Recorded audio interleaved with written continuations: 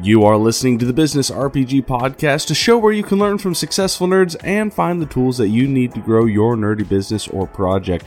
I'm your host, Sir Isaac, and I would like to extend an open invitation to you to join the community and keep the conversation going. You can do that by following me on Instagram and sending me a DM. Let me know what you are nerdy about and what you are trying to become successful at.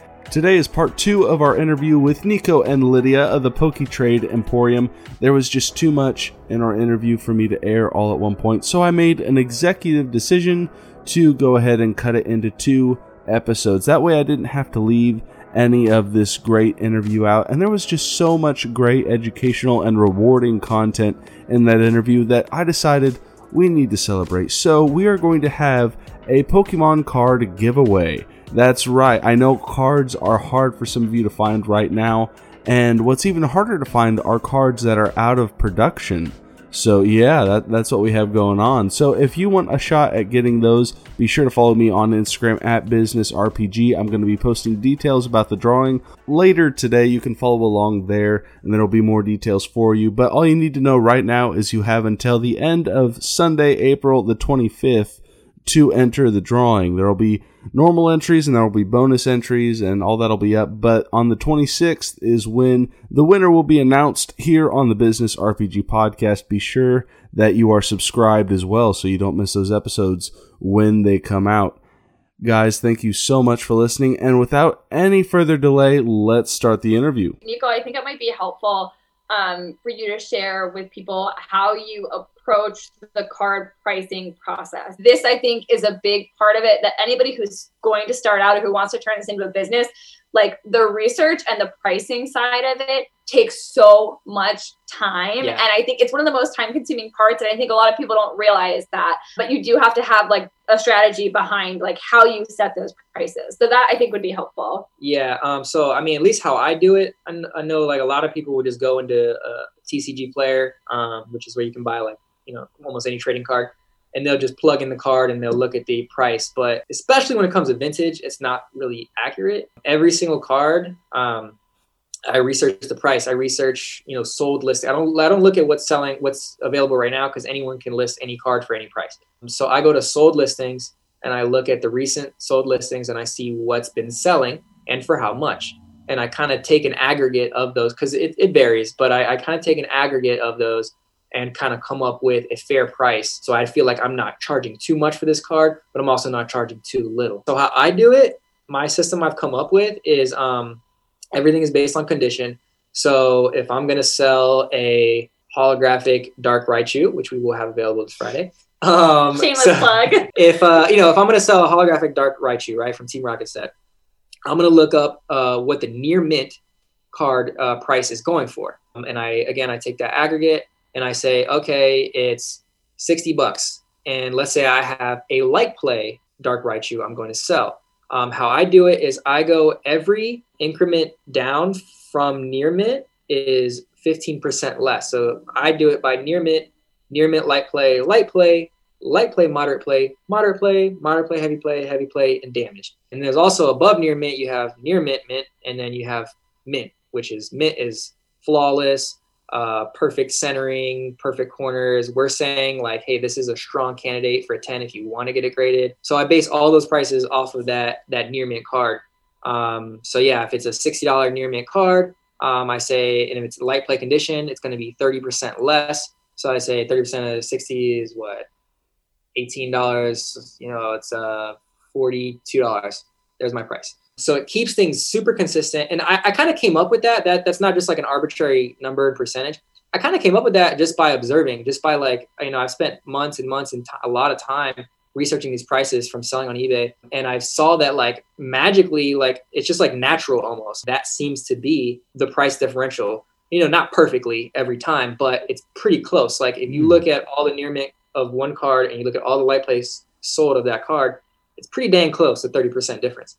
So I just noticed that, and I noticed that the jump is like, which, I don't know if there's some magic science behind that, but it just means that at that price differential is what people are willing to pay for that less conditioned card. So that's kind of how I base all the singles off of.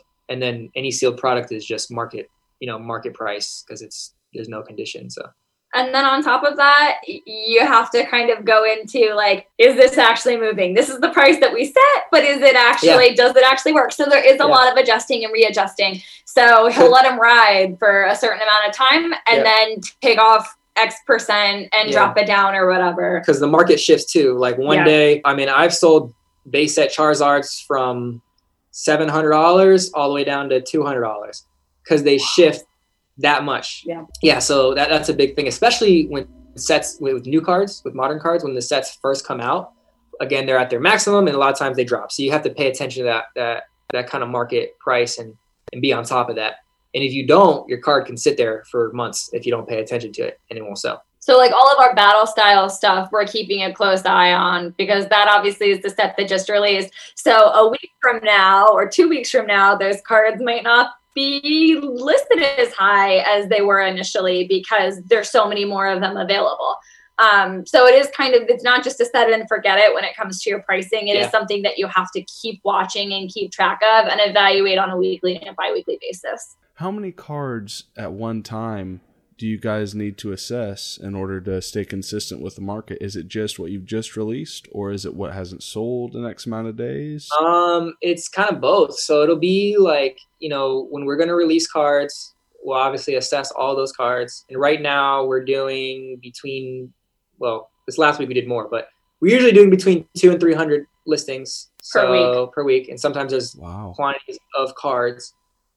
So I will go over those cards because they're new, they're coming onto the site. And then also when eventually those cards any cards that didn't sell on the website transition to eBay, I reevaluate the price. So I'll just double check real quickly. Not every card, because I'm at the point now where I've done this so much that a lot of the cards I know they're not going to shift. If they do, it's going to be very minute. So I can kind of leave them. But certain cards, like, some of the more expensive cards or some of the more like niche cards, I will take a second peek at just to make sure like, okay, is it still at this price? If not, let me change it. And then on eBay, I give it 2 weeks. If in 2 weeks a card hasn't sold, with the exception of some of like, again, the more niche cards that they don't sell often because they're like super specific, I won't really mess with those too much because like, it's not a matter of price. It's a matter of just the right buyer, the right time. But a lot of other cards, if I have a card on there and it hasn't sold in 2 weeks, I'm going on there and I'm looking at market prices again, and I'm changing the market price if it needs to be changed. Yeah, that is the biggest thing, what's really hard about Pokemon or any business you get into, especially with trading cards, just because there's so many different ones, is just the knowledge. Like you gotta eat, breathe, sleep Pokemon because like you gotta know all the cards, the sets, and there's thousands of cards. In order to do that part of it, you gotta have passion. You gotta love it. I gotta look at a Oshawott from Arceus set, which I know you don't know what the heck that is, but no, sir. I gotta look at that card, a holo card that nobody else cares about, and I gotta say, man, this is cool. Like I haven't come across this card yet. I like this card. You gotta just really love it, or else it's gonna suck. Like it sucks looking at thousands of cards and researching prices. So I think that's a big component. Is like you just have to really love Pokemon and Pokemon cards and be like a super nerd about it, because if not, it's just like anything else. It's like drudgery and work and like not fun. And if you're a significant other, then you have to find a way to curate a passion for it. Because otherwise you're going to be sitting there I can be sitting there doing something while he sits there looking at cards and sorting. And that can be our quality time. Or we can find a way to do it together. And that's not to mention the time I spend on my personal collection, sorting and going through my personal collection that's not for sale. I spend time on that too. So we're working on it. It'll be for sale eventually. Well, good on you. And I was just going to interject. That passion is something that, I mean, this goes back to the whole, I interview successful nerds. Voila, welcome to the show. That's something that I think a lot of people have, and they don't always give themselves permission to showcase professionally. And that's something that I'm trying to get more into as far as what people are maybe needing to realize if there's a nerd that needs to become successful or whatnot. But I really admire that about you guys. Everything you've put into this, I have it pulled up right here. It looks professional. It's amazing. There's a healthy collection, but I reached out and you guys responded within a matter of minutes with answers to all my questions. You're clearly passionate about this, and it's growing, and it's really, really cool. Oh, hey, I see the Raichu. You see it? I see the Raichu. Hey. Yeah, well, now I'm on the Instagram, so let me like that real quick. Oh, yeah, the dark Raichu. The black and white photo. Yes. I got 2 questions. One I know is one that everyone and their dog has when it comes to watching unboxing videos. What do you do with the excess? Oh, good question. Sell it to us. No. Okay. Hey, that is a legitimate answer. Thank you for coming on the show. Link in the description. I will have a link in the description below to your store and everything else. So awesome. Thank you.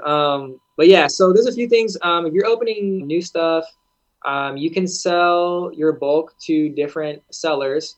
Right now, we are taking some modern bulk, but in limited capacity. Like we're only taking like shiny stuff, reverse hollows. But a lot of people will buy all your bulk. 2 cents to 4 cents per card, generally speaking. But if you have thousands of cards, it can add up. A lot of stores offer store credit and different things, so you can sell all that stuff. A lot of people give it away. A lot of people will donate it or give it to, like, we're going to be giving a lot of our bulk that we just opened up to my nephew, because he's 6 years old. So this to me is the sad side of it is these kids can't find cards anywhere. I mean, we can't find cards anywhere as grown adults who have time to go and look for cards. Like if you're a 6-year-old who maybe goes to Target once a week with your mom, like you're never going to find cards. And he doesn't care about if he gets the rarest card or if it's worth $100 or whatever, if he gets to open it out of the pack. Like, he just wants some freaking cards to play with. He wants to be able to wrap them up. He wants to be able to, like, actually play the game, which is what these cards were intended for originally, and put them to good use. So, like, if you've got a lot of extra bulk like that, like, donate it to some freaking kids because they want these cards and they're going to get so much enjoyment out of them. Like, if you go back and you remember, like when you first started collecting Pokemon, like you weren't sitting there putting them in binders and never touching them and like thinking about their resale value for when you were 30 years old. Like you were just like trading them with your friends. Or you can hold on to them and hope that all those prices grow, and then like maybe 10 years from now you'll have 10 boxes of cards that are worth something. But yeah, so that's it. Donate them or sell them. If you sell, or if you have vintage bulk, we take vintage bulk. We get people all the time, like, you have a shoebox from when you were a kid of just, nothing rare, nothing crazy, but just a bunch of old cards. Sell them. We take them. Other people will buy them. If you don't like us, you don't want to sell us, other people will take them. But yeah, so that's what I would recommend. So this last question is what I ask all of my guests at the end of the show. What are some goals that you guys have achieved as PokeTrade Emporium, and what are some goals that you guys have for about the next year? Making it an actual, business, like getting an LLC and making a website. That was a big goal that at one time seemed a little daunting for me, at least, that we've achieved. We've reached sales now that are like, pretty consistent where we want to be at, to where I can be able to do this full time and, still support our family and our day-to-day needs. And I would say the next goal from my end is honestly to keep growing and to actually lock down. So we haven't locked down a distributor yet. We're working with one right now that I'm hoping to be able to get in with. But we haven't locked that down, and that's like I was saying before, that's a huge part. So we really need to get that locked down. That's going to be number one goal in the immediate. And long term, honestly, my dream is I would love, actually you might be hearing this for the first time. I would love brick and mortar. I would love brick and mortar. He wants a store. Like I don't care if like we lose money on it. I want a store. I want to host, like I want to have the PokeTrade Emporium be an actual store. I want to have Pokemon events. I want to have Friday Night Magic. I want to be a local game store. I want to see kids come in and open packs. I want to see grown men come in and open packs. I want to be in that environment and be surrounded by people who share the same passion as me and have fun with it. So long term, I would say that's my goal is to have a store and have like a really cool and unique store, local game store that I have never seen and never been to. And I've been to plenty of them, like I'm sure you have. That's my long-term dream and goal. I think for me, mine is a less passionate, less exciting answer. Bring it on.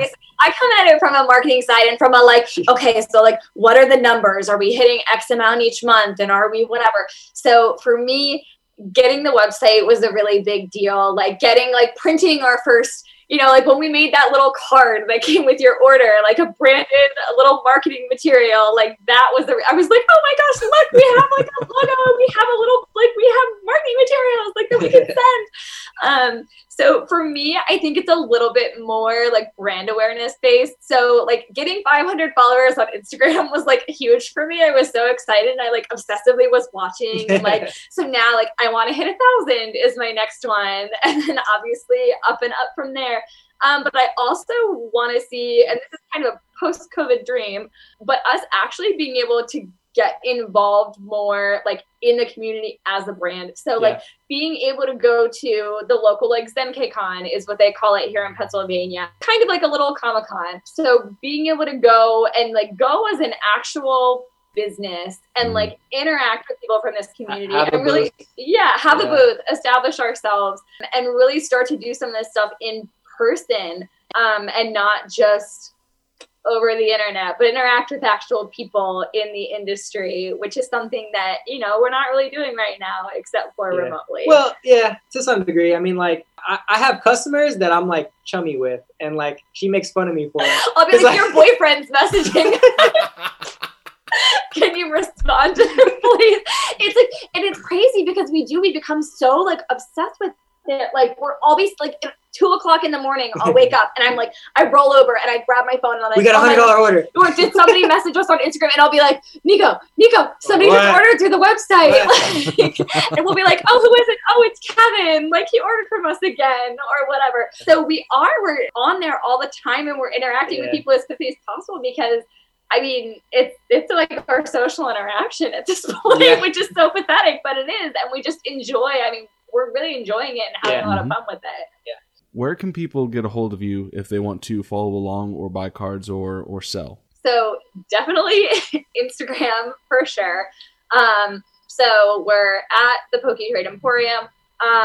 We're trying to be really regular about updating our Instagram. Anything that's new that's coming up, like that's where we're pushing that information out. So anything that's happening on the website, anything that's happening with the business personally, just as we grow, or the fun kind of behind the scenes stuff that's just like, this is the like what it's like as an actual seller. Here's the packing process, or here's the sorting process, or that kind of like in action type content is what you're going to sort of see on there. And you'll get to see our giveaway related stuff. So every month we do a monthly giveaway. Last month or this month, it was a Vivid Voltage ETB. So for April, we're going to do a Battle Styles ETB giveaway. So that's where you'll kind of get to enter into those kinds of things, see that sort of information. And then obviously on our website too. So you can subscribe to our email list.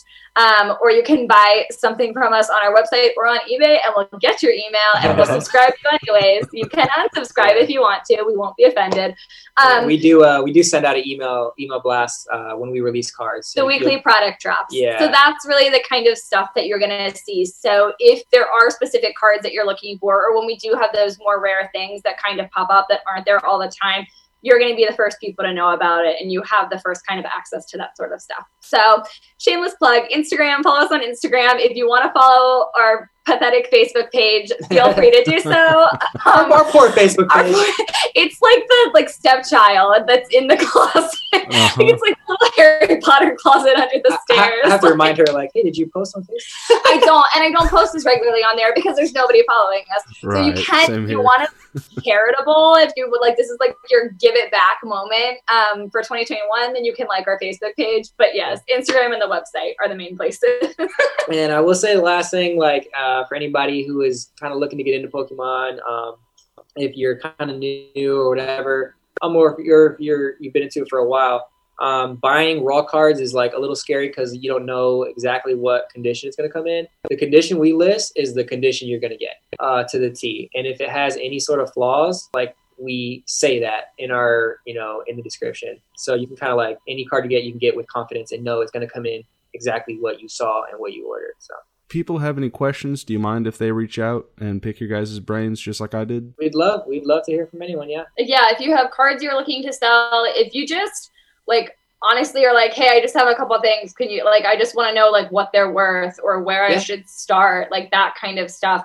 I know a lot of people are kind of like closed book about, we don't want to give away our secrets, or we don't want to, you know, like let you know like how we're doing it, or different kind of stuff like that. I don't think that is how we have been. I don't think that's ever how we're going to get. I think part of this is that we genuinely love this industry, and we love the community, and we really like the people, and like that's the benefit of being a super nerd, is like you want to nerd out with other nerdy people.